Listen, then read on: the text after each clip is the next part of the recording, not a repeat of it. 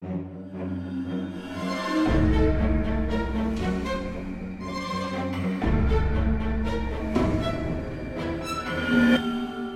Laakso. Podcast kauhusta. Tervetuloa kuuntelemaan ensimmäisen kauden vikajaksoa Outoa Laaksoa. Mä olen Sofia Tavast. Mä oon Ville Ylhutla. Ja tänään me puhutaan kauhuteoksista, joita me odotetaan innolla, eli siis tämmöisiä tulevia leffoja ja teoksia vuodelta 2018 ja jotkut menee ehkä vuodelle 2019. Kyllä. Lähdetty trailerin metsästykseen. Molemmat meistä on nyt valkannut tässä muutamia suosikkeja. Oliko helppo valita, Ville? Loppujen lopuksi oli aika helppo. Tämmöisenä yleiskommenttina, että mitä katsoin tällaisia, että mitä kaikkea on ensi vuonna tulossa, tai siis tänä vuonna 2018, niin mä olin ehkä vähän pettynytkin siihen. Eikä? Mun mielestä kaikki trailerit, mitä mä katsoin, niin oli tosi semmoista Oli siellä muutamia ihan mielenkiintoisia, mutta suurimmasta osasta tuli semmoinen, että ai vitsi, en mä kyllä tätä ainakaan jaksa katsoa.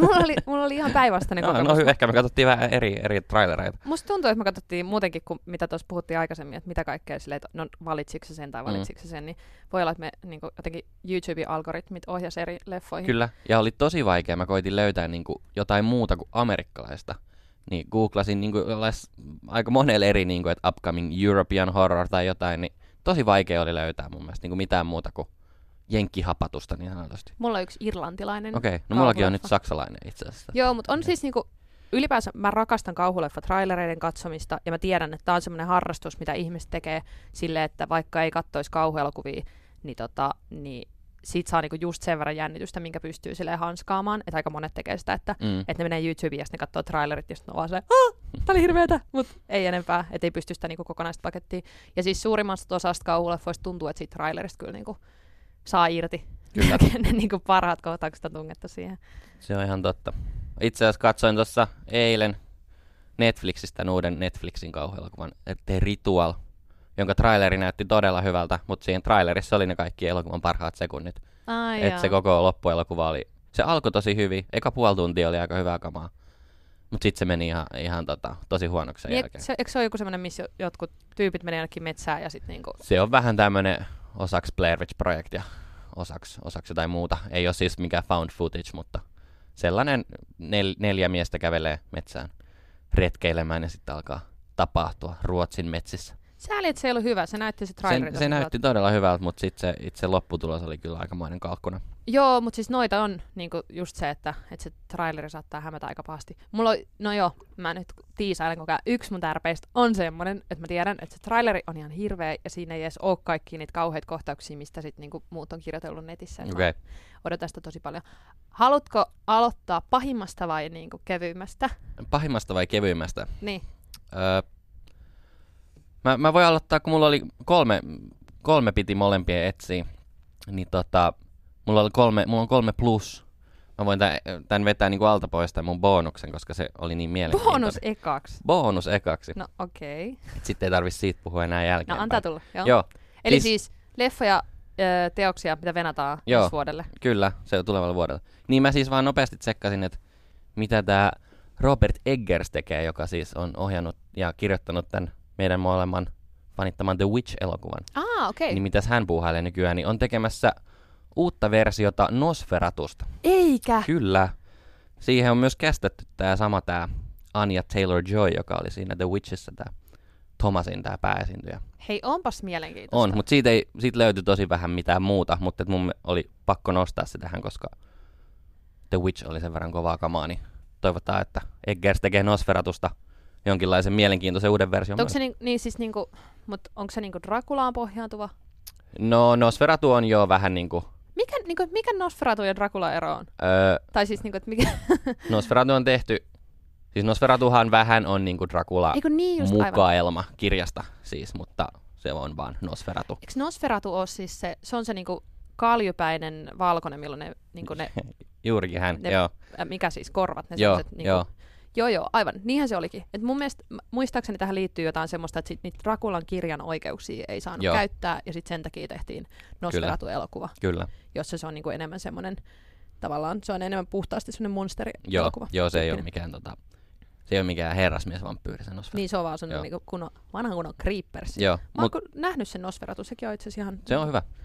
Ja onhan siinä on kaikki ne kohtaukset, kun se laiva saapuu Joo. Iso-Britanniaan ja muuta, että se on niinku todella kyllä, niinku, Kyllä. että jotenkin ne on niinku onnistunut. No mä en muista ihan varmasti, että oliko se noin, mutta mun mielestä siinä on semmoinen, että niillä ei ollut niinku oikeuksia siihen kirjaan. Joo. No hei, jos sä katsoit The Witchin tekijän, niin mun ensimmäinen valinta onkin vähän samantyyppinen. Tässä edellisen nauhoituksen jälkeen oli Oscarit, ja mahtavaa kauhuelokuva voitti Oscarin, eli tämä Jordan Peelin ohjaama Get Out voitti parhaan alkuperäiskäsikirjoituksen Oscarin. Jee! Se oli hieno hetki. Me valvottiin Oscarit ja toivoin tosi paljon, että se voittaa sen. Ja niinhän se voitti. Kyllä. Joka tapauksessa mä siis tsekkasin just, että mitä tämä Jordan Peele tekee, että niinku, onko häneltä tulossa kauhuelokuvia. Niin ensinnäkin puhetta on siitä, että Get Outille tulisi jatko-osa. Okei. Se Ei kuulosta hyvältä. Niin, mä olin kanssa silleen, että se oli aika niinku kokonaisuus. Se oli aika selkeä paketti. Mua ei oikeastaan kiinnosta yhtään enempää, että mitä niille hahmoille tapahtui. Mutta siis tää voi olla, että se on vaan heittänyt se jossain haastattelussa, että joo, jatko-osa tulossa. Mutta joka tapauksessa se on niinku luvannut, että hän tulee tekemään niinku jatkossa enemmänkin kauhuelokuvia tai tämmöisiä, se kutsuu niitä sosiaalisiksi thrillereiksi. Mutta että ei niinku välttämättä sitten niinku enää tätä niinku tämmöisiä rodullisia asioita käsittelisi niissä. Nämä on vaan heittoja, mutta se, mistä mä tiedän, että missä se on mukana, niin se on mukana lanseeraamassa yhtenä tuottajana ja vissiin ohjaa ainakin niinku sitä pilottijaksoa myös. Twilight Zoneista tehdään uusi versiointi. Alright. Ja tämä Jordan Peele on siinä messissä. CBS:llä tulee siis TV-sarja. Ja ootko sä kattonut Twilight Zonea? Oon mä jotain, en mitenkään aktiivisesti, mutta olen nähnyt useita jaksoja. Joo, siis tää on tämmönen, niinku, jos joltain on mennyt ohi, niin siis tämmönen kulttiklassikko vuosina 59 ja 64 alun perin on pyörinyt semmonen mustavalkoinen jenkki-TV-sarja, missä oli kaikkea niinku omituista silleen, että siellä on niinku joku, niinku aina ei ole mitään semmoista niinku päähenkilöä, vaan että niinku tämmöisiä pieniä kauhutarinoita, vähän niinku silleen samalla tavalla kuin kaikki suomalaiset lapset on katsonut sitä, mikä pelottaako sitä leirinuotio-hommaa. Eli siis vaikka jakso, jossa joku nukke herää henkiin, tai on jotain avaruusolioita tai aikaluuppeja tai semmoisia. Mä en ole itse myöskään katsonut Twilight Zonea kauheasti, mutta silloin kun mä olin siellä Jenkeissä opiskelemassa kauhuelokuvasta, niin siellä tietty käsiteltiin tätä, koska jotenkin toi on niinku Jenkeille, tai siis niinku ylipäänsä Yhdysvalloissa toi Twilight Zone on niinku silleen todella iso juttu. Joo, varsinkin nykyisille tekijöille, jotka on ollut silloin niin, junnuja, tai vähän vanhemman polven tekijöille, niin varmaan ollut iso juttu. Niin ja siis onhan niinku tavallaan, siinä on niin paljon semmosia pieniä juonisynopsiksi, joita sitten niinku on tehty periaatteessa niinku isompina elokuvina uudestaan myöhemmin. Et esimerkiksi just yksi kuuluisimmista jaksoista on vaikka niinku semmoinen, että mies rakastuu robottiin, joka on niinku, sit vaikka niinku Her on tullut myöhemmin ja muita tämmöisiä, että tykkään siitä. Joo, tämmöiset antologiasarjat on hyvä, Black Mirror esimerkiksi. Niin jos aivan. siitä saisi kauhuversion, niin mahtavaa. Eikö se nyt ole? No se vähän on kyllä, joo. Ja siis luulen, että toi on niinku aika hyvä aika ton Jordan Peele ruveta niinku lanseeraamaan Twilight Zonea uudestaan, koska jos miettii vaikka, että American Horror Story on tosi suosittu tällä hetkellä, että niinku jengi kaipaa sellaista. Ja sitten myös niinku, siitä on just kommentoitu, että tämä aika on, missä Yhdysvalloissa eletään poliittisesti, niin tämä on nyt niin Twilight Zonea muutenkin. Että kaikki on niin outoa, että toimii varmaan hyvin. Yep. Mutta siis mua ei en välttämättä olisi muuten niin kiinnostunut, mutta se, että Jordan Peele on siinä kiinni, niin mä uskon, että se saa siihen niinku hyvää semmoista kriipperiyttä plus sosiaalista kommentointia. Ja lisäksi luin, että hänet on kiinnitetty myös duunaamaan tämmöistä kuin Lovecraft Country, just kauhuantologiasarjaa, joka olisi tulossa HBOlle. Okei, tämä kuulostaa hyvältä. Koska Lovecraft ei ole saanut vielä yhtäkään arvoistaan audiovisuaalista käsittelyä, ainakaan mun mielestä. Joo, mutta tää on siis Jordan Peele on siinä vaan mikä hitto, toi on aina niin vaikea ääntää. Executive producer. Et mä en tiedä, mitä se tarkoittaa, mutta käytännössä, mutta ehkä silloin se tuo siihen vähän omaa tyyliä. Mutta tätä mä ainakin odotan. Koskas on tulossa? Tästä ei ollut semmoisia tarkkoja päivämääriä vielä, eikä vissiin ole niinku, ei ole mitään traileria tullut vielä tai muuta semmoista, mutta sen verran niinku kovasti tuosta puhutaan ympäri internettiä, että uskon siihen, että toi tulee niinku ihan näkyville jossain vaiheessa. Varmasti. Saa nähdä, miten se tulee Suomeen. Se voi olla, että se tulee pari vuoden päästä Netflixiltä tai jotain, mutta... Aivan. Outo Laakso. Podcast kauhusta. Okei. Mennäänkö mun? Joo. Ekana mä vähän kävin tuolla kirjamaailmassa ensin pyörähtäessä, niin Marko Hautala, Suomen Stephen Kingin uusi kirja on tulossa. Tää on tää, mistä sanoit, että se tekee niinku tyyliin kirjavuodessa? Joo, kyllä se aika usein tulee. Syksyllä 2018 pitäisi tulla uusi kirja, tämmöinen kuin Leväluhta. Oliko Marko Hautalan The Kalamies? Kyllä, kalamies, joo. Leväluhta kuulostaa taas siltä. Joo, mutta tässä itse asiassa ainakaan tässä synopsiksessa niin ei ollut kaloja vielä. Mutta tässä on tällainen, tässä oli synopsiksessa, että Meeri palaa lapsuuden kotinsa vuosien jälkeen ja isä on kuollut ja äiti on hauras vanhus ja veli on mielisairaalassa ja muuta mukavaa. Ja sitten tässä talosta löytyy outoja esineitä ja talon läheisyydessä on tämmöinen leväluhta, tämmöinen suo, joka on ihan oikea paikka. Jossain Isossa Kyrössä, Orismalan kylässä. Tämmöinen paikka, tämmöinen suo, mikä tunnetaan arvoituksellista muinaisjäännöksistä. Et sinne on yli 100 ihmisen luut on löydetty sieltä, niin kuin, jotka on upotettu sinne vuosisatojen. Ja tämä on siis fakta oikeasti? Tämä on fakta oikeasti, kyllä. Tämmöinen paikka on siinä leväluhta tai levänluhta. Ja ilmeisesti tämä Marko Hautalan kirja sitten tulee keskittymään tämän leväluhdan ympärille. Ja sitten siinä oli myös, että luin Marko Hautalan blogia, niin hän oli käynyt tuolla Oslossa niin kuin black metalin synnyinmailla, eli tällaisissa muutamassa levykaupassa siellä, mistä tämä koko liike on lähtenyt, niin sanoi myös vihjaili, että myös tätä estetiikkaa tulee siihen kirjaan mukaan, joten kuulostaa ihan hyvältä. Mahtavaa. Black metalia ja ihmisuhreja ja hauraita vanhuksia. Niin. Ja kivasti just viime jaksossa puhuttiin siitä, että suomalaiset suot on niinku tämmöinen alikäytetty resurssi kauhukirjallisuudessa ja kauhuteoksissa. Niin. Tämä suo oli, se oli mielenkiintoinen paikka, mitä siitä lueskelin. Niin se on tosiaan jostain keskiajalta asti. Siitä on joku tämmöinen kuin kirkkoherra Israel Alftaanus kirjoittanut. Että, Israel? Joo. Kova etunimi. Että sieltä on löytynyt ihmisten luita läpi aikojen. Että 100 ihmisen luut suunnilleen ja eläimen luita ja kaikenlaisia pronssia sinne ja sun muita. Onko ne mennyt sinne vai onko se suo kutsunut ne sinne? Niin, siitä oli jotain tämmöistä niinku tulkintaa, kun ei oikein tiedetä, että onko se ollut niinku hauta vai uhripaikka vai mikä se on ollut suo. Mä veikkaan, että se on semmoinen, että se niinku suo laulaa öisin. Ja se on varmaan jotain tällaista, voi hyvinkin olla. Ihmiset vaeltaa sinne. Joo, mutta 2018 syyskuussa pitäisi tulla ja odotan kyllä erittäin kiinnostuneena, että Hautala on saanut mun mielestä jokaisella teoksellaan vähän semmoista lisää näkyvyyttä. Aivan. Että olisiko tehdä nyt semmoinen niinku valtavirta. Ja nyt uskalletaan jo puhua kauhusta eikä vaan thrilleristä. Aivan, sitä ei niinku vältellä mitenkään. Ne. Hei nyt kuule, mun täytyy ottaa toi suomalainen. Mä luen ton kanssa. Hyvä. Koska siis mä oon lukenut aika vähän kauhukirjallisuutta ihan vaan sen takia, että musta kirjat on niinku jotenkin niin paljon pahempia kuin leffat. Että tavallaan elokuvissa on kuitenkin se niinku tietty ajanjakso, mitä sä katot sitä ja sit sä pääset siitä eroon. Kyllä. Mut sit just niinku kirjoissa se niin vahvasti penetroituu sinne sun aivoihin. Näin on. Se kama ja sitten niitä jää spekuttelemaan, niin Stephen Kingin ja muuta pari tommoista on lukenut, mutta en ole jotenkin niin just jotain kuokkamummoja ja muuta, niin en ole jotenkin uskaltanut. Mutta toi kuulostaa hyvältä, mä luen ton sitten. Joo, luvattiin, että Suomen kauhukuningas palaa tummempana ja syvempänä kuin koskaan. Syvempänä, näin syvällä suossa. Näin on. Okei, no hei, sitten tää mun seuraava tärppi on tää on julkaistu jo helmikuussa, mutta siis helmikuussa tätä vuotta en ole varma, että koska se tulee levitykseen Eurooppaan, koska ainakaan vielä ei ole nähty missään. Toivoisin, että esimerkiksi Night Visionsilla voitaisiin tarttua tähän. Tämä on tämä irlantilainen kauhuelokuva nimeltään The Cured, joka on siis zombie-kauhuelokuva. Pääosa näyttelee Ellen Page, eli tämä Mimmi, joka on esimerkiksi ollut Junossa ja X-Meneissä ja muissa.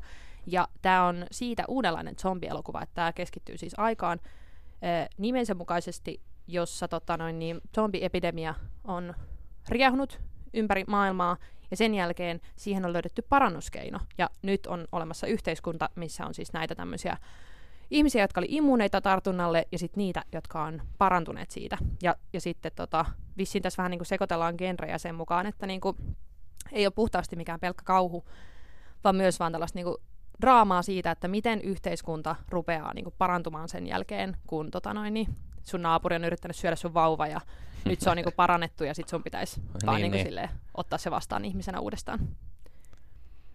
Joo, mielenkiintoinen. Mä taisin nähdä, sä taisit pistää tosta traileriin. Joo. Facebookiin. Se näytti hyvältä. Mä en oo mikään suuri zombileffojen ystävä. Mun mielestä on kaikki, ne on vähän junnannut paikoille, toivottavasti sitä tuo jotain uutta. No kun sitä mä just tässä tavallaan niinku fiilistelin, että tää on niinku jotenkin lähtenyt silleen, taas ottanut niinku semmoisen uuden twistin tähän niinku zombijuttuun, koska siis mä oon ihan samaa mieltä siitä, että zombielokuva on vähän niinku Se on niinku, se sama leffa on nyt tehty tosi monta kertaa. Mä en tiedä, ootko sä lukenut semmoista kirjaa kuin American Zombie Gothic, The Rise and Fall and Rise of the Walking Dead in Popular Culture. En ole kyllä sattumalta lukenut. No joo, okei. No mutta siis Tärppi, se on tosi mielenkiintoinen kirja. Ja siis, en tiedä, onko tuttu sulle niinku konseptia tämmöisestä renesanssizombista? Ei. No se on siis niinku tosta kirjasta ymmärtääkseni napattu. Ja siis se on siis niinku ajatus siitä, että kun zombie-elokuvat on lähtenyt siitä, että ensin on ollut nämä niinku voodoo-zombit, että on joku niinku voodoo-mestari, joka nostaa kuolleita haudastaan, ja sitten se niinku, puppeteer, joka niinku hallitsee niitä. Se on ollut se niinku zombie-elokuvien ensimmäinen kausi. Sitten on tullut tämä niinku Romeron Night of the Living Dead-kausi, missä zombit on semmosia niinku hirviöitä, semmosia hitaita, eläviä kuolleita, jotka niinku himoitsee sun aivoja. Ja sitten on tullut tämä niinku renesanssizombi, eli tämmöinen zombin uusi tuleminen, joka on tämä niinku viruszombi, eli tällainen niinku 28 päivää myöhemmin nopeat juoksevat zombit. Rabies zombi. Rabies zombi, onko toi joku teema? Ei, jos en keksin päästäni. Mutta ne on semmosia vesikauhusia, vähän tulee suuvahdote. Vähän kuin eläimiä. Joo, aivan. Joo. Niin tää on niinku tavallaan nyt se kausi, mitä on alettu aika pitkään, tää niinku renesanssizombikausi. Ja sit itsellä on ollut vähän semmoinen olo just, että no, että tää just se niinku kehitys siitä, että zombielokuvissa aina on sama juoni, että zombit ovat kauheita, mutta kaikkein kauheinta on ihmisyys, että sitten kun sulla on se naapuri, joka jossain siellä lattialuukun alla niin kuin kasvattaa lapsia syötäväkseen, jotta se voisi vaan itse selviytyä, tai niin kuin just, no mitä vaan niin kuin tavallaan just se, niin kuin, että mikä tekee meistä ihmisiä, ja onko selviytyneen minkä arvoista, että oletko valmis tappamaan äitisi, jotta selviydyt, ja niin kuin tavallaan, että nämä samat kysymykset luuppaa kauheasti, niin sen takia tuo renesanssizombi on vähän niin kuin nähty. Mutta mä mietin, että olisiko tämä nyt sitten tämmöinen niinku post-renesanssizombi, eli tämmöinen uusi kierros siitä, että nyt puhuttaisikin niinku tavallaan just näistä niinku ihmiset, jotka on ollut zombeja, mutta ne on parantunut, niin miten me suhtaudutaan niihin? Koska näitäkin esimerkkejä itse asiassa on jo muutamia. Esimerkiksi toi Girl with All the Gifts, ootko sä nähnyt? En ole. Nyt se on tämmöinen, missä on niinku lapsia, joilla on tämmöinen niinku zombivirustartunta, mutta niinku ne on niinku hallitussa tilassa. Joo. Ja sitten ne on niinku tämmöisessä koulussa esimerkiksi. Ja mä en vitti spoilaa siitä liikaa. Se oli mun mielestä ihan kiinnostava elokuva. Ainakin niinku uudenlainen. Siinä oli ihan hirveä, tai siis niinku, sitä ei onneksi näytetty, mutta siinä oli myös semmoinen kohtaus, missä ne niinku tulee synnytyssairaalaan. Ja sitten siellä on tämmöisiä niinku viimeisillä raskaana olevien äitien ruumiita, kun ne zombivauvat on niinku herännyt siellä kohduissa ja syönyt tiensä läpi. Mä olin just raskaana, kun mä näin tämän leffan. Tietenkin. Niin se oli semmonen. Sitten on tää Warm Bodies. Muistatko? Joo, missä mä en muista kuka sen päähenkilön näyttelijän nimi on, mutta siis Skins. Se oli just se. Piti sanoa, että Skinsin Tony. Skinsin Tony. Joo. Eli tää, missä se tarina kerrotaan niinku siis zombin näkökulmasta. Ja sitten se rakastuu tyttöön ja sitten se vähitellen saakin niinku sen ihmisyytensä takas. Ja sitten mä sanoisin, että ehkä vähän tuossa Will Smithin I Am Legendissa on samanlaista, koska siinäkin niinku tavallaan puhutaan niistä zombeista vähän semmoisena niinku uutena rotuna. Niin. Että niillä niinku annetaan ymmärtää, että niillä on niinku sosiaalisia suhteita ja niillä on vähän niinku kulttuuria. Kyllä. Niin se, että tämmöinen niinku post-renesanssi zombi-genre, mä sanoisin, että se on niinku niiden teemat on sitten tällaisia, niinku, että mikä on ihmisen oikeutus olla tällä planeetalla. Että kaikissa noissa leffoissa, no ehkä siinä Warm Bodiesissa ei ole, mutta niissä kaikissa muissa on niinku sellaista tematiikkaa siitä, niinku, että miksi me ansaitaan tämä planeetta enemmän kuin noi zombit. Että niinku tavallaan, että kuka tässä nyt sitten onkaan oikeasti perseestä. Että niinku tavallaan, että zombit niinku on kuitenkin aika ekologisia olentoja. Että ne vaan niinku, ne on niinku lihansyöjiä, jotka niinku metsästää, ne on niinku tavallaan tällaisia, ei edes metsästäjäkeräilijöitä, vaan niinku, että niillä ei ole niinku lämmityskuluja ja muuta tämmöistä, että ihminen, Matrixia lainatakseni, että ihminen onkin se niinku virus. Kyllä. Mä koitin tässä katsoa nopeasti, että mitä tulee renesanssin jälkeen. Niin manierismi. Eli nämä on manierismit zombeja sitten. En tiedä, voiko sitä ihan noin. Ehkä joo. No joo. Mutta tämmöistä mä mietin. Ja siis kansi tsekkaa toi. American Zombie Gothic. The Rise and Fall and Rise of the Walking Dead in Popular Culture. Se oli tosi mielenkiintoinen. Mikä se itse tärppi olikaan? No, muistutappa vielä. Niin, se oli siis tää The Cured. Ja The Curedista vielä sen verran, kun mä sanoin, että tämä on irkkuelokuva, niin siinäkin suhteessa kiinnostavaa, tai siis niinku ohjaaja on irlantilainen, ja jos miettii, että se tematiikka on niinku sellaista, että miten me nyt voidaan elää tässä yhteiskunnassa kaikkien näiden niinku hirmutekojen jälkeen, niin aika niinku alleviivatusti vissiin tulee siinä elokuvassakin esiin niinku nämä kaikki niinku Irlannin terrori-iskut ja IRA ja muuta tämmöistä. Ja muutenkin siis silleen, että ajankohtaisia aiheita, jos miettii jotain, millainen on post-Brexit Iso-Britannia tai miten Yhdysvalloissa pärjätään kaiken tämän niinku aseväkivallan kanssa ja muuta semmoista. Outo Laakso, podcast kauhusta. Okei. Mun toinen suositus tai tärppi on sit niinku ihan toiseen laitaan. Tää on nyt niinku tämmöstä kunnon jenkkihapatusta. Eli The Nun. The Nun? Nunna-elokuva. Eli näistä Conjuring, mikä se suomeksi oli, kirottu. Joo. Elokuvista on tullut ihan tämmönen oma niinku universuminsa jo. Et siihen on jo 5 elokuvaa tullut. Et kirottu 1 ja 2 ja sitten Annabelle 1 ja 2 ja The Creation. Annabelle The Creation siis. Ja Aivan. Annabelle on semmoinen kirottu nukke, joka niinku siinä Conjuring-leffassa vilahtaa vaan niinku. Joo, ihan lopussa. Joo, mutta nämä on tosi mulla on niinku jonkinlainen pieni paikka sydämessäni tälle elokuvasarjalle. Se on mun mielestä hyvää perinnetietoista, hyvää peruskauhua. Kerropas se niinku perusjuoni, että mistä Conjuring niinku tässä skenessä on kyse. Siinä on, en nyt muista heidän nimiään, mutta siinä on tämmöinen pariskunta, vähän niinku yliluonnollisia asioita tutkiva pariskunta, jotka sitten joutuvat erilaisiin kommelluksiin. Ja Conjuring 1 on tämmöinen aika perinteinen kauhutalo, kummitustalo juttu. 2 sitten lähentelee vähän tämmöistä niinku Manaus-elokuvaa oikeastaan. Ja sitten Annabelle kertoo tästä Nuken edesottamuksista, että miten se keksii kaikkea pahuutta. Mutta joo, nämä kirotut ja Annabellet on mun mielestä ihan tämmöistä niinku visuaalisesti melko tyylikästä, hyvää kauhua, perushyvää kauhua. Ja mä en tajunnut, että ne on myös näin suosittuja. Että mä luin vähän, että no miksikään niitä on tehty 5? Niin, totta. Mutta tää oli The Variety kertoo, että tää sarja on niinku tehnyt leffateattereissa yli $1 miljardin arvosta massia. $1 miljardi? Kyllä. No, eli nämä 5 elokuvaa yhteensä. No on varmaan just se, että kun puhutaan siitä, että niinku teinit menee massoittain katsomaan kauhua. Kyllä. Ja mun mielestä Conjuring-sarja on siitä tavallaan hauska, että se ei ole semmoinen samanlainen, että tehdään niinku Kauna 3, että sitä samaa niinku kuollutta helosta viiskataan, vaan että niinku, et niillä on kuitenkin aina silleen, vähän silleen just tää, mä tykkään tosta ajatuksesta, että se on semmoinen Conjuring niinku universumi, vähän samat tavalla kuin jollain Marvelilla. Aivan. Että sit vaan voidaan lisätä niinku sinne samaan kauhuskeneen semmoisia erilaisia juttuja. Joo, ja siitä on tulossa myös 3, mutta siitä ei ollut vielä hirveästi mitään tietoa. Conjuringista? Joo. Okei. No entä The Nun? The Nun, siis kirottu 2 elokuvassa on tämmönen demoninunna, joka on siinä leffassa niinku todella mieleenpainuva näky. Ja semmoinen tosi onnistunut visuaalinen pelote. No miltä se näyttää? No semmoiselta demoninunnalta, sitä on vaikea kuvailla. Semmoinen koukkunokkainen. Sitä on vaikea kuvailla. Valkoinen naama. Se näyttää semmoista black metal artistista itse asiassa. Ja siis nunnan vaatteet. Tämmöisen nunnan vaatteet kyllä jo. Nunnan. Joo, nimenomaan. Ja se nyt sitten saa oman elokuvansa. Ja sitten mä luin siitä vähän, niin se oli jännä, että se lisättiin siihen kirottu 2 ihan vasta niinku viime hetkillä. Että se alkuperäisessä elokuvassa se pahis oli joku vaan perus niinku sarvellinen demoni. Mutta sitten tämä ohjaaja James Wan sai jonkun viime hetken vision tästä nunnasta. Ja vaan 3 kuukautta ennen ensi-iltaa nämä nunna-osuudet kuvattiin ja lisättiin siihen leffaan. Et ihan niinku punaisella matolla on jo ollut jengiä, kun sitä on vielä pistetty kasaan. Ja sitten siitä tulikin niinku sen leffan tietyllä tavalla. Eihän se itse leffa kirottu 2 ei ole mikään superhyvä, mutta kaikki muistaa siitä sen nunnan. Toi on mielenkiintoista, jos ajattelet, että ne näyttelijät on esimerkiksi niinku vetänyt ne kohtaukset, niin. Ja ne ei ole tiennyt tavallaan, että mikä se niiden loppuvastus on. Niin, en tiedä miten se sitten on sinne lisätty, mutta oli mielenkiintoista triviaa mun mielestä, koska se nunna on se, mikä sen elokuvan tekee niin kuin mielenkiintoiseksi. Aivan. Ja sit tää on vähän tämmönen niinku uhka vai mahdollisuus, tää nunna.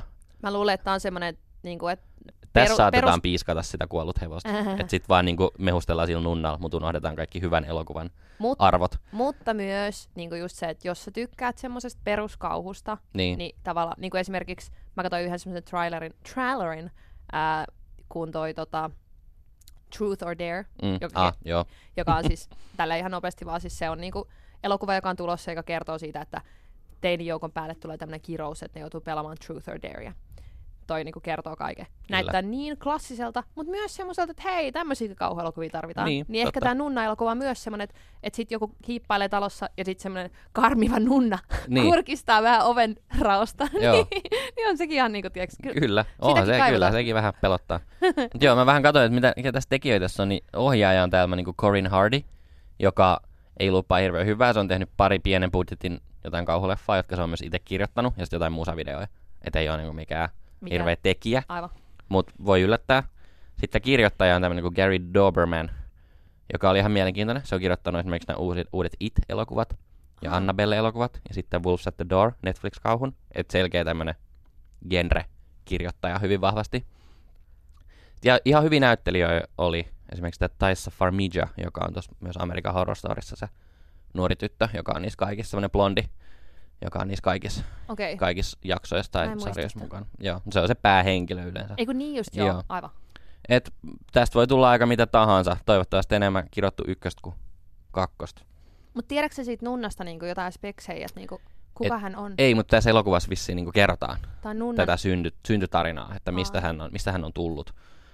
Ja siinä Conjuring, tai kirjoittu 2.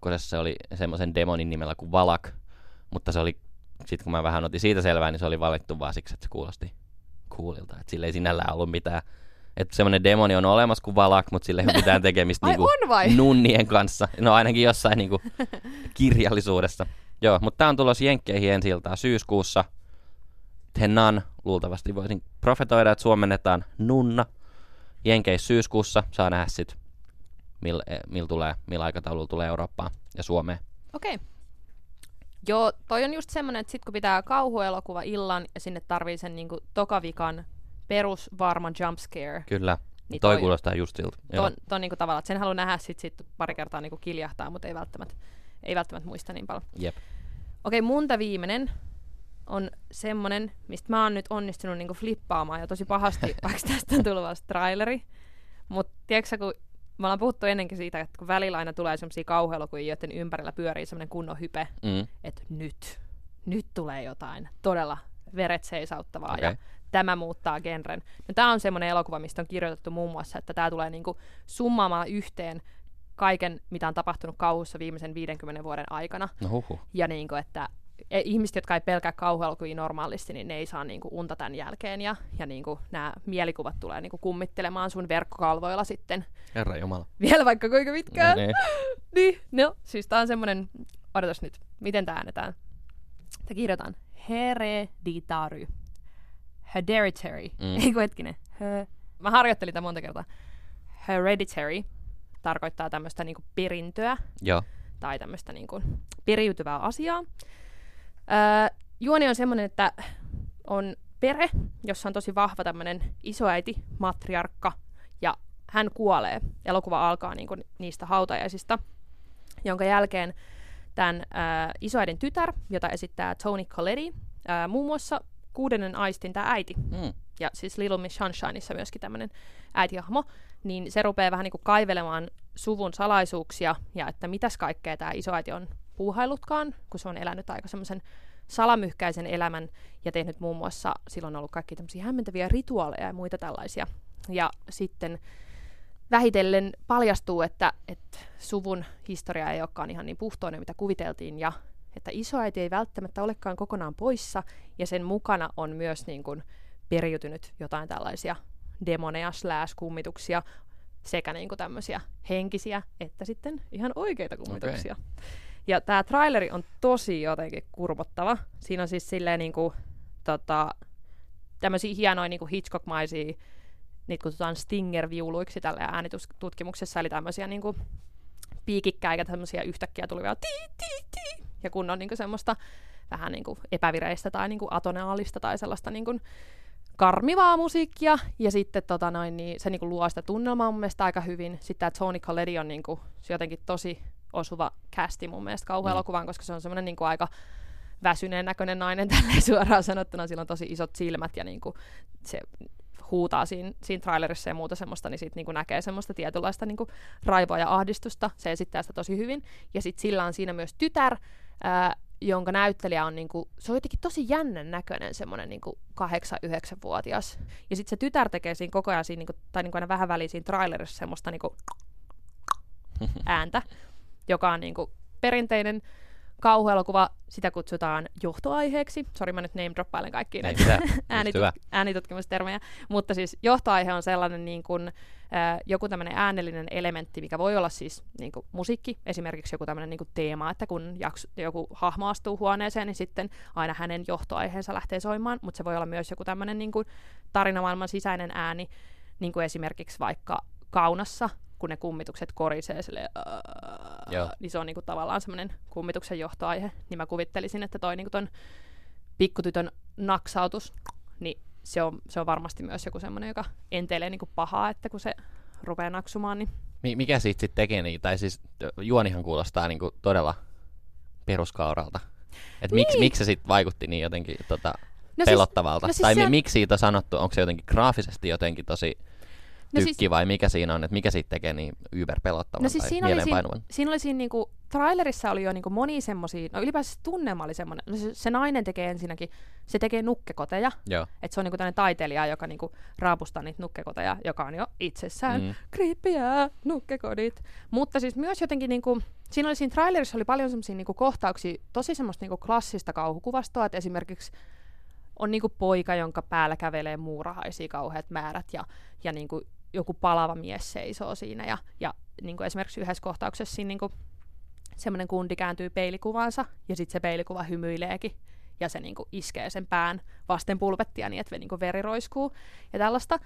Mutta sitten kun mä oon lukenut just tästä elokuvasta, niin noin niinku kliseisetkin kohtaukset, mitä tuohon leffaan on laitettu, niin ne ei ole niinku ne ainoat, mitä siinä on, vaan että niinku, sit siinä on esimerkiksi kuulemma jotain alastomia virnuilevia kummituksia, joka kuulostaa tosi pahalta. Ja siitä on niinku sanottu, että tämä on aika kovaa tykitystä alusta loppuun. Että se, että tässä ei ole semmoisia niinku hengähdystaukoja, vaan että niinku, mulla tuli semmoinen olo, että tässä on varmaan paljon just semmoisia niinku sätkyjä, eli niinku semmoisia kunnon jumpscareja, että yhtäkkiä tulee paljon niinku pelottavaa kuvastoa, mutta sitten myös just se, että tässä on niinku hirveän vahva semmoinen käsikirjoitus ja teema siitä, että mikä kaikki periytyy eteenpäin. Eli vähän sellaisella niinku ajatuksella, että jos sun vanhemmat lyö sua, niin sit sä lyöt sun lapsias. Ja että se, että niinku tämmöiset sisäiset demonit, että se, että se juoni on niin vahva, niin sit sä niinku imeydyt siihen elokuvaan mukaan. Niin sit sen takia nämä niinku, tavallaan vahvat semmoiset niinku mielikuvat myöskin niinku toimii. Ja sit se oli mun mielestä hauska, kun mä luin just jostain yhdestä arvostelusta, siinä sanottiin, että niinku, nämä mielikuvat jää pyörimään sulle päähän silloin, kun sä laitat valot pois, tai silloin, kun sä istut perheesi kanssa illallispöytään. Niin toi kuulosti pahalta just tää, niinku, että tää Jaws tekee sen uimarannoille, mitä Paranormal Activity makuhuoneellesi, niin tää tekee nyt sit sen sun illallispöydälle. Mikä on se kohtaus, mikä saa sut pelkäämään sitä niinku, tavallaan illallishetkeä. Niin tää niin, en mä tiedä, ehkä kansi katsoa se traileri, koska siinä on niinku siinä on kyllä hyvää kuvausta. Ja siis tämä ohjaaja on tämmöinen kuin Ari Aster, ja se on tehnyt oikeastaan aikaisemmin vaan lyhyt elokuvia, joissa niissäkin on vissiin käsitelty tämmöisiä niinku perhesuhteita ja just niinku jotenkin tämmöistä niinku periytyvyyden ongelmia ja muita semmoisia, mutta se ei ole tehnyt pitkää elokuvaa, koska aikaisemmin eikä ole tehnyt siis kauhuelokuvaa. Eli niin mä veikkaisin, että tästä voi tulla vähän semmoinen samantyyppinen kuin niinku Get Outista. Että just se, että jos tässä on niinku hyvä kässäri ja paljon pelottavaa kuvastoa, niin mahtavaa. Minä odotan niin innolla, mutta sanotko vielä sen nimen? Joo, eli apua. ja koska on odotettavissa? Hereditary oli tää. Ja Hereditary, ja tästä puhuttiin, että tää on kesäkuussa tulossa ulos. Ja siis sen verran vielä, että tää on siis samalta tuotantoyhtiöltä kuin esimerkiksi Witch. Eli tää A24, jotka on tehnyt muun muassa myös Bling Ringin ja vaikka Roomin ja Florida Projectin, että ne on niinku selvästikin, mä en ole mikään hirveä semmoinen niinku tuotantoyhtiöiden seuraaja, mutta toi A24 on vissiin semmoinen, että se on niinku aika hyvä tämmöinen niinku hyvät lähtökohdat selkeästi elokuvalle. Joo, mutta siis mua pelottaa jo valmiiksi, koska mä jotenkin niinku, että sit just kun manaillaan tollasta, että tämä on sitten niin hirveä, niin sit mä vaan makasin just ennen niinku tämänkin jakson nauhoituksia eilen illalla sängyssä, ja sit mä vaan mietin, että mikä siinä voi olla sit niin hirveetä, että jos kaikki ottaa niin hirveä, niin sit mä niinku maalaan sellaisia mielikuvia, jotka on niinku vielä pahempia. Että niinku aina sit lopulta tämmöisten leffojen kohdalla, niin sit kuitenkin niinku, sit kun sen katsoo, niin just on se, että joo, oli tää hirveä, mutta mulla mun päässä on vielä hirveämpiä asioita. Niin, ja sitten mulla aina tulee jotenkin se, että uskalla mä katsoa, että tuhoako tämä vaan mun elämä, mutta sitten ne on kuitenkin loppujen lopuksi onneksi vaan elokuvia. Niin. Outo Laakso. Mulla on viimeinen myös, täällä on vaikea nimi, tämmönen kuin Hagajussa. Hagajussa saanut myös liikanimen A Heathen's Curse, tai lisänimen. Okei. Ja tää on nyt ehkä pienten huijausta, koska tää on jo ilmestynyt myös. No, oli mullakin. Niin. Ja tää on itse asiassa ilmestynyt jo viime vuonna, 2017 loppuvuodesta, mutta ihan se on vasta näytetty ihan muutamilla festareilla. Ja 2018 on se vuosi, kun tän ehkä oikeasti vasta jossain näkee. Jos näkee, koska tää on siis indie-leffa, Saksa-Itävalta-akselilta tullut. Okei. Tää on tämmönen debyyttiohjaus tämmöiseltä kaverilta kuin Lukas Feigelfeld. Mm-hmm. Ja samalla hänen lopputyönsä myös jostain Berliinin taidekoulusta. Okei. Ja hei, mut niin oli. Mä arvasin sun reaktio. Sitten mulla on tähän vasta-argumentti. Että niin oli myös Tyttö sinä olet tähti. Oli lopputyö. Oh my god! Niin. Ja kuinka hyvä leffa se on. Niin. Mä rakastan Tyttö sinä olet tähti. Mut joo. Ja tää on tämmönen, tässä oli, nyt ollaan The Witch mainittu aika monta kertaa, mutta tässä oli niinku todella vahva trailerissa niinku viba sinne suuntaan. Se sijoittuu 1600-luvulle Alpeille, jossa niinku rutto ja taikausko riehuu. Ja siellä on tämmönen nuori Albrun ja hänen äitinsä, jotka asustelee jossain hökkelissä. Ja sit se Albrun jää vielä orvoksi. Ja sit 20 vuotta tästä eteenpäin, niin Albrun edelleen asustelee yksin hökkelissään. Ja nyt silloin lapsi ja naapurit nimittää noidaksi ja kaikkea sitä alkaa. Se onko se nainen vai mies? Albrun on nainen. Okei. Ja sitten alkaa luultavasti ikäviä asioita tapahtumaan. Tämä on kuvattu siellä Alpeilla oikeissa lokaatioissa keskellä lumimyrskyä. Ja muutamia arvosteluita tästä löytyi. Ilmeisen niinku raju elokuva. Puhuttiin infernaalisista visioista ja sadomasokistisista seksiriiteistä ja kannibalistisista kauhuista. Ja elokuvan loppu on kuulemma jotenkin aivan, niinku aivan järkyttävä ja hirvittävä, mutta myös sydäntä särkivän surullinen. Että kuulostaa aivan hyvältä kombolta. Kyllä, joo. Mutta tosi traileri löytyy Hagajussa. Me voidaan varmaan kirjoittaa näin johonkin. No joo, mutta sano se nyt. Se on Hagajussa. Hagajussa. Ja A Heathen's Curse. Ja mä olin niinku ihan super hypäs tässä leffasta, että vitsi näyttää niinku ihan sairaan hyvältä ja inhottavalta. Ja traileri on tosi upea. Ja sit mä luin tää ohjaajan haastattelua, niin sit mä olin vähän silleen, että ai, että se on niinku, ja paras arvostelu, että tää on niinku käytännössä tässä tosi vähän dialogia ilmeisesti tässä elokuvassa. Ja ohjaajakin sanoi, että hän kertoo tarinaa mieluummin kuvilla kuin sanoilla. Että mä toivon, että se ei mene niinku liian taiteeksi tai liian hitaaksi. Ja sit se myös samassa haastiksessa sanoi tämä ohjaaja, että leffa oli vähän liian sekopäinen saadakseen niinku arthouse-väen rahaa, mutta sit se oli taas liian taidet saadakseen niinku jonkun kauhu- tai valtavirta niinku rahoittajien mielenkiintoa. Että se on aika siinä varmaan rajalla. Että se voi olla tosi hyvä, tai sit se on liian taidet ja liian hidasta, mistä mä henkilökohtaisesti en niinku ihan hirveästi tikkaa. Mut kuulostaa niinku tosi paljon The Witchiltä. Niin kuulostaa. Että sehän oli just semmonen, että okei, siinä oli jotain sitä niinku, sitä, mikä ei maahanmuuttaja, kun siis nää uudisraivaa ja englantia ja muuta, että eihän siitäkään niinku ilman tekstejä yhtään mitään ymmärtänyt. Ei niin. Ja eikä sillä dialogilla nyt ollut mitään merkitystä, kun joku oli vaan se, että tuoppas tuo nauris tänne. Joo, mutta se on silleen, että just mä mietin, että mikä The Witches teki niin toimiva, että vaikka se on semmoinen niinku jotenkin vanha-aikainen ja brutaali tyyppinen, mutta ne keinot on semmosia niinku moderni, jouhevasti etenevä elokuvan keinoja. Et sit se toimii, mutta jos on niinku semmoista superhidasta, ja sitten ei ole dialogia, ja sitten vielä niinku kuvata, ja sitten se on vielä jotenkin tosi taidet ja näin, niin sit mun mielenkiinto loppuu siinä.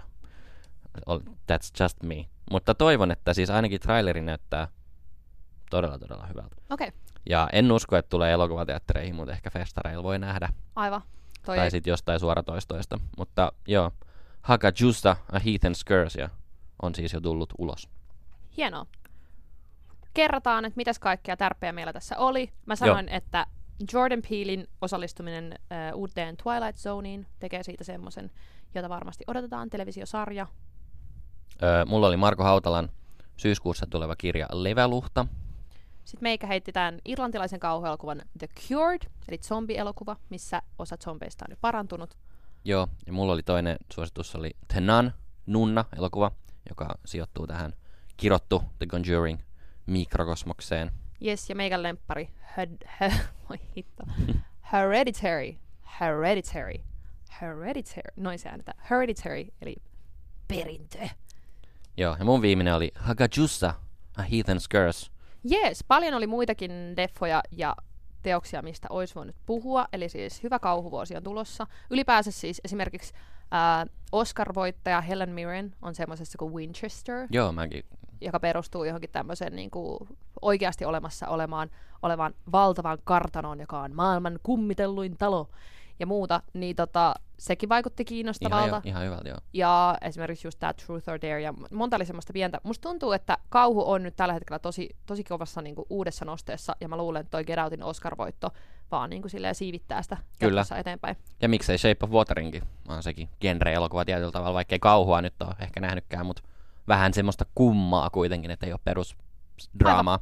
Aivan, niin kuin ylipäänsä just se, että genre-elokuville tulee jotain semmoista niin kuin arvostusta, ja jos miettii vaikka, että paljonko niin kuin toi Conjuringitkin on niin kuin tuottanut ja muuta sellaista, niin ja jos jo viime vuodelta The Mother esimerkiksi, aika niin kuin artsi, aika kauhu. Se taisi flopata aika pahasti niin kuin rahallisesti. Niin.